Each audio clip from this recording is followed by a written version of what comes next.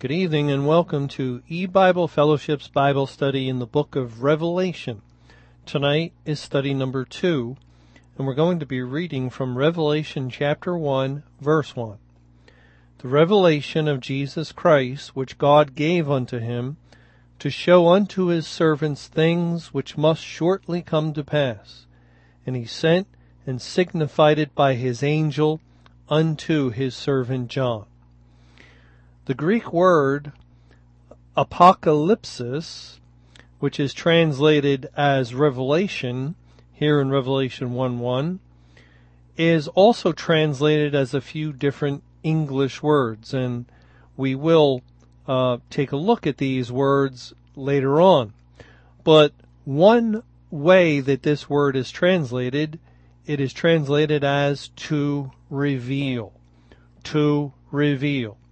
So we could understand this verse to mean where it says the revelation of Jesus Christ, the revealing of Jesus Christ. And actually, when we think about it, that's exactly what the Bible does. It reveals Jesus Christ from beginning to its end. And the Bible itself tells us this. In the Gospel of Luke, in chapter 24, we read in verse 44, And he said unto them, These are the words which I spake unto you while I was yet with you, that all things must be fulfilled, which were written in the law of Moses, and in the prophets, and in the Psalms concerning me. Then open he their understanding, that they might understand the Scriptures. All the Bible concerns Jesus Christ. And this is what Jesus himself is saying here, as he mentions the law of Moses, which would be the first 5 books, and the prophets. Well, that would be Jeremiah, Isaiah, Ezekiel, Daniel, the Psalms, and 3 different terms are used, and all of them basically are describing the Word of God, the Bible. All things concerning him must be fulfilled, and all the Scripture is concerning the Lord Jesus Christ. All the Bible focuses on Christ. And that's why whenever we learn a truth from the Bible, we're actually learning about him, about Jesus. This is one of the reasons that Bible study is such a great blessing to the child of God. It's the reason God's people search so diligently for truth. What are we searching for? What are we hoping to uncover? When they see the amounts of time that a child of God puts into studying his Bible, they shake their heads and they don't understand. Why are you reading and rereading that and taking the time to be so careful with each word? I see you using a concordance and checking that word out and seeing how it's used in other places. And they just don't understand. They do understand the idea of diligence in the study of law, if you're going to be a lawyer, yes. They understand the idea of diligence in the study of medicine, if you're going to be a doctor, and the study in other areas of a profession. But when it comes to the Bible, well, maybe if you're going to be a preacher, yeah, then they could probably understand putting time and effort into studying, but you're not a preacher. They're thinking you're just a Christian. Why are you so involved and going so in depth into Bible study? Well, what they'll never understand is what Christ told his disciples in Luke 24, that all Scripture is concerning him. And therefore, when we search the Scriptures, when we're digging into them, and we're studying to show ourselves approved and rightly dividing the Word of God, comparing spiritual things with spiritual, the goal is to uncover truth, which in turn is uncovering Jesus himself, because Christ is truth. In other words, when we learn something correctly from the Bible, when we learn a truth from the Scripture, it is as if we are learning another part of Christ. We are getting to know him in a more intimate way. He is revealing himself to us. It is the revelation of Jesus Christ. And so as we learn something in the book of Revelation, or if we learn it in the Gospel of Luke, or if we learn it in the Psalms, or if we learn it in Genesis, or wherever we learn it within the Bible, we have learned something about Jesus. And that is exciting to the child of God. That is fulfilling to the child of God. It is like learning more about the one that you greatly love. You want to learn everything you can about the one who has saved you, about the one who has died for you and paid for your sins, and one who has given himself for you, and what a incredible person he is. And as you learn the Bible, you learn about him. So is it any wonder that God's people are always searching the Scriptures? Well, let's continue looking at how God uses this word apocalypsis, translated as revelation in our verse, in other places. Let's turn also in Luke to Luke chapter 2. Chapter 2 of the Gospel of Luke. In this passage we read of a man, a Jew named Simeon.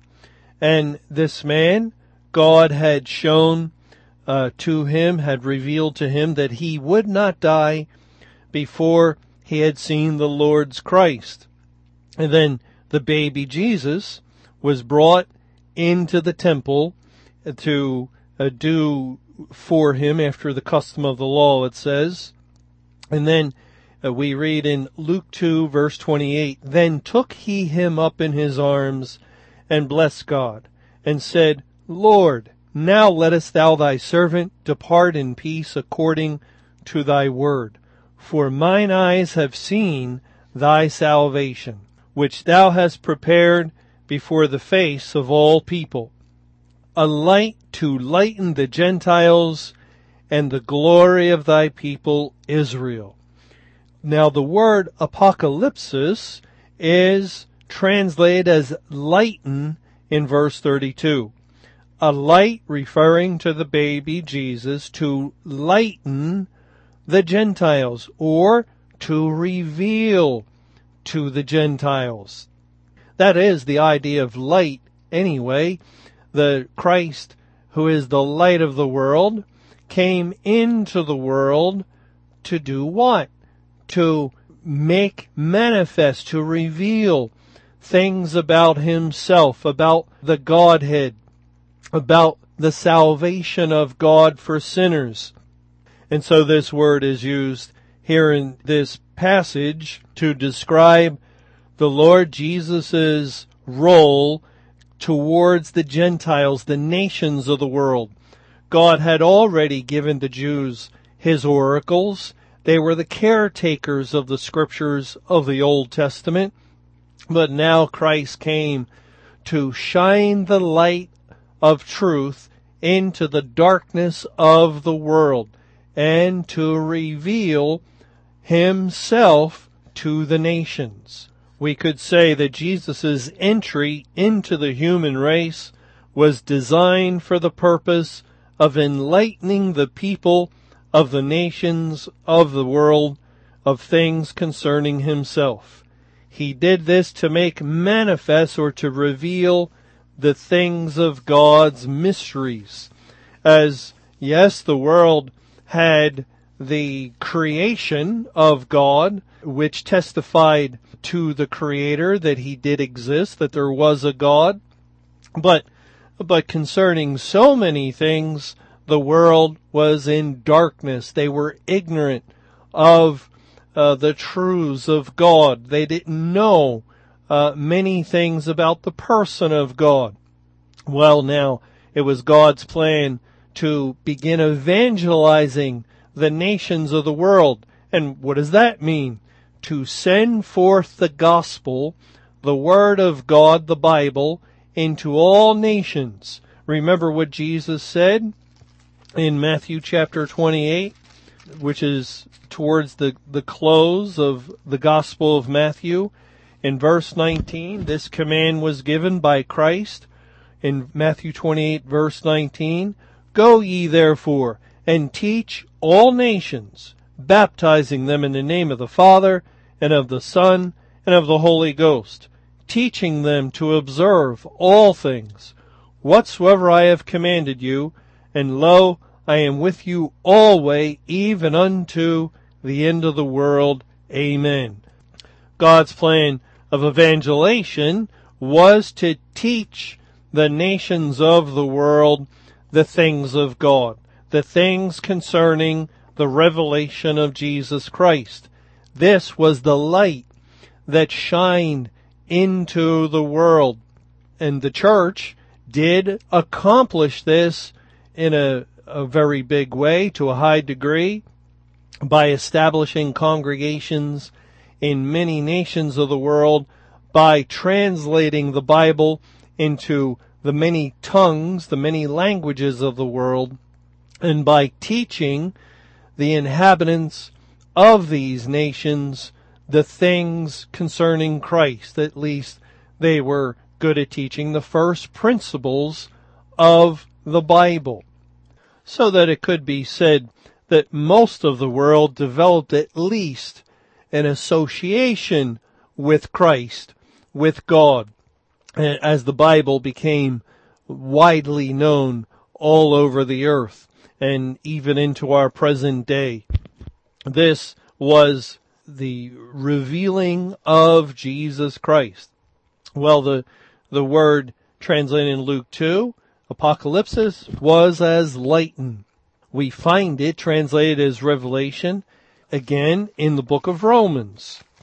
In Romans chapter 16, it says in verse 25, "Now to him that is of power to establish you according to my gospel in the preaching of Jesus Christ, according to the revelation of the mystery which was kept secret since the world began, but now is made manifest, and by the scriptures of the prophets, according to the commandment of the everlasting God, made known to all nations for the obedience of faith." Here we find it said very well. It is the preaching of Jesus Christ. Notice that. And according to the revelation of the mystery, the mysterious God. Remember, in Athens, Paul found a monument to the unknown God, who he said they ignorantly worship. And that was true of much of the world. They had developed gods out of their own minds. Great is Diana of the Ephesians. And they thought gods came down from Jupiter and Mercury. They had gods of wood and stone, gods decked with gold and silver, gods of their own making, from their own minds. And the revelation of Jesus Christ is that God can be known. God can be understood to a degree. Of course, he is infinite and eternal and supremely passes our ability to comprehend him completely. Yet God could be understood to the degree that God wanted man to understand him. and he revealed himself to mankind that the world created by him might begin to have some right understanding of exactly who he is. So Christ came to make these things manifest. The scriptures were given, written by God, composed by him as he moved holy men to write down these things, protected by God so that there could be one complete communication from God to man that would be faithful and true and trustworthy, and God watched over it and protected it throughout the centuries and sent forth that written, recorded word to all men so that the nations might know and if it were God's will, become obedient to the faith of Jesus Christ. This is just some of the purposes for the Bible. And it's just wonderful of God. He was so kind and gracious not to leave the world in darkness and all of us in the blackness of our sins, in total ignorance of his person and of his character. And we could have been like anyone else, and certainly we could have and still would be ignorantly worshiping idols and gods of stone, gods that are no gods, that cannot see, nor hear, nor speak, nor help the sinner at all. But God revealed an intimate, personal God, a God who is brilliant and eternal, an everlasting God who is good and right and just and pure and holy, a God of the Bible, a creator who created this world. God explained the fall of man into sin and purposes behind it.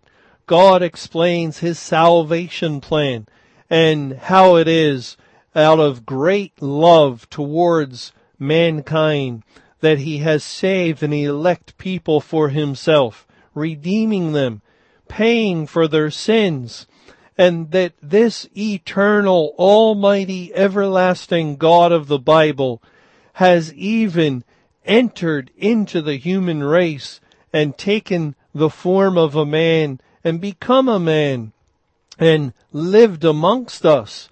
How incredible and amazing and awesome God is that he would so humble himself to do this in order to make things manifest, to shine the light of the darkness of this world and to reveal the revelation of Jesus Christ, the revelation of God Almighty.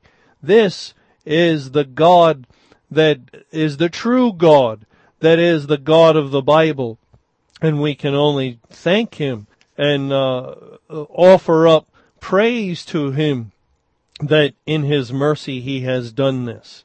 Well, there's this word, apocalypsis, is found several more times. We're not going to be able to look at them all in this study. We'll look at a couple of more, hopefully. And then in our next study, we'll look at some other verses that will give us something to think about concerning this word. But let's move on as we follow this word in the scriptures. And this is what God would have us to do, to define his terms, to see how it's used in one place, contrasted with another, to learn from the Bible itself as God defines the word that we have in view. And we find this word is used a few times with the Apostle Paul. Paul was an individual that God used to write many of the New Testament epistles. It says in Galatians chapter 1, in verses 11 and 12. Well, actually, I'm going to back up because these words are so important for us today. It says in Galatians 1 in verse 7, which is not another, but there be some that trouble you and would pervert the gospel of Christ. But though we or an angel from heaven preach any other gospel unto you than that which we have preached unto you, let him be accursed. As we said before, so say I now again, if any man preach any other gospel unto you than that ye have received, let him be accursed. For do I now persuade men or God? Or do I seek to please men? For if I yet please men, I should not be the servant of Christ.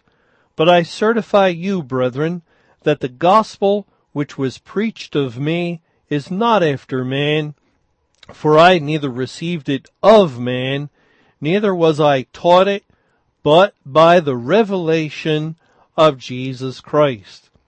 Now, historically, we know exactly what Paul is referring to.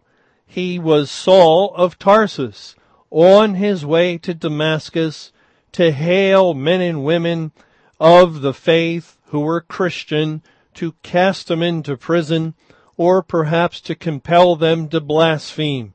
He was extremely angry with Christians, and on the road to apprehend these followers of Christ, the Lord Jesus revealed himself from heaven in a miraculous way as a light that shined, and he blinded Saul of Tarsus so that he could not see anything. And then Saul needed some to lead him about, and he was blinded for some period of time. And then Christ had a man named Ananias, a Christian, a child of God, come to Saul and lay his hands upon him so that he would receive his sight.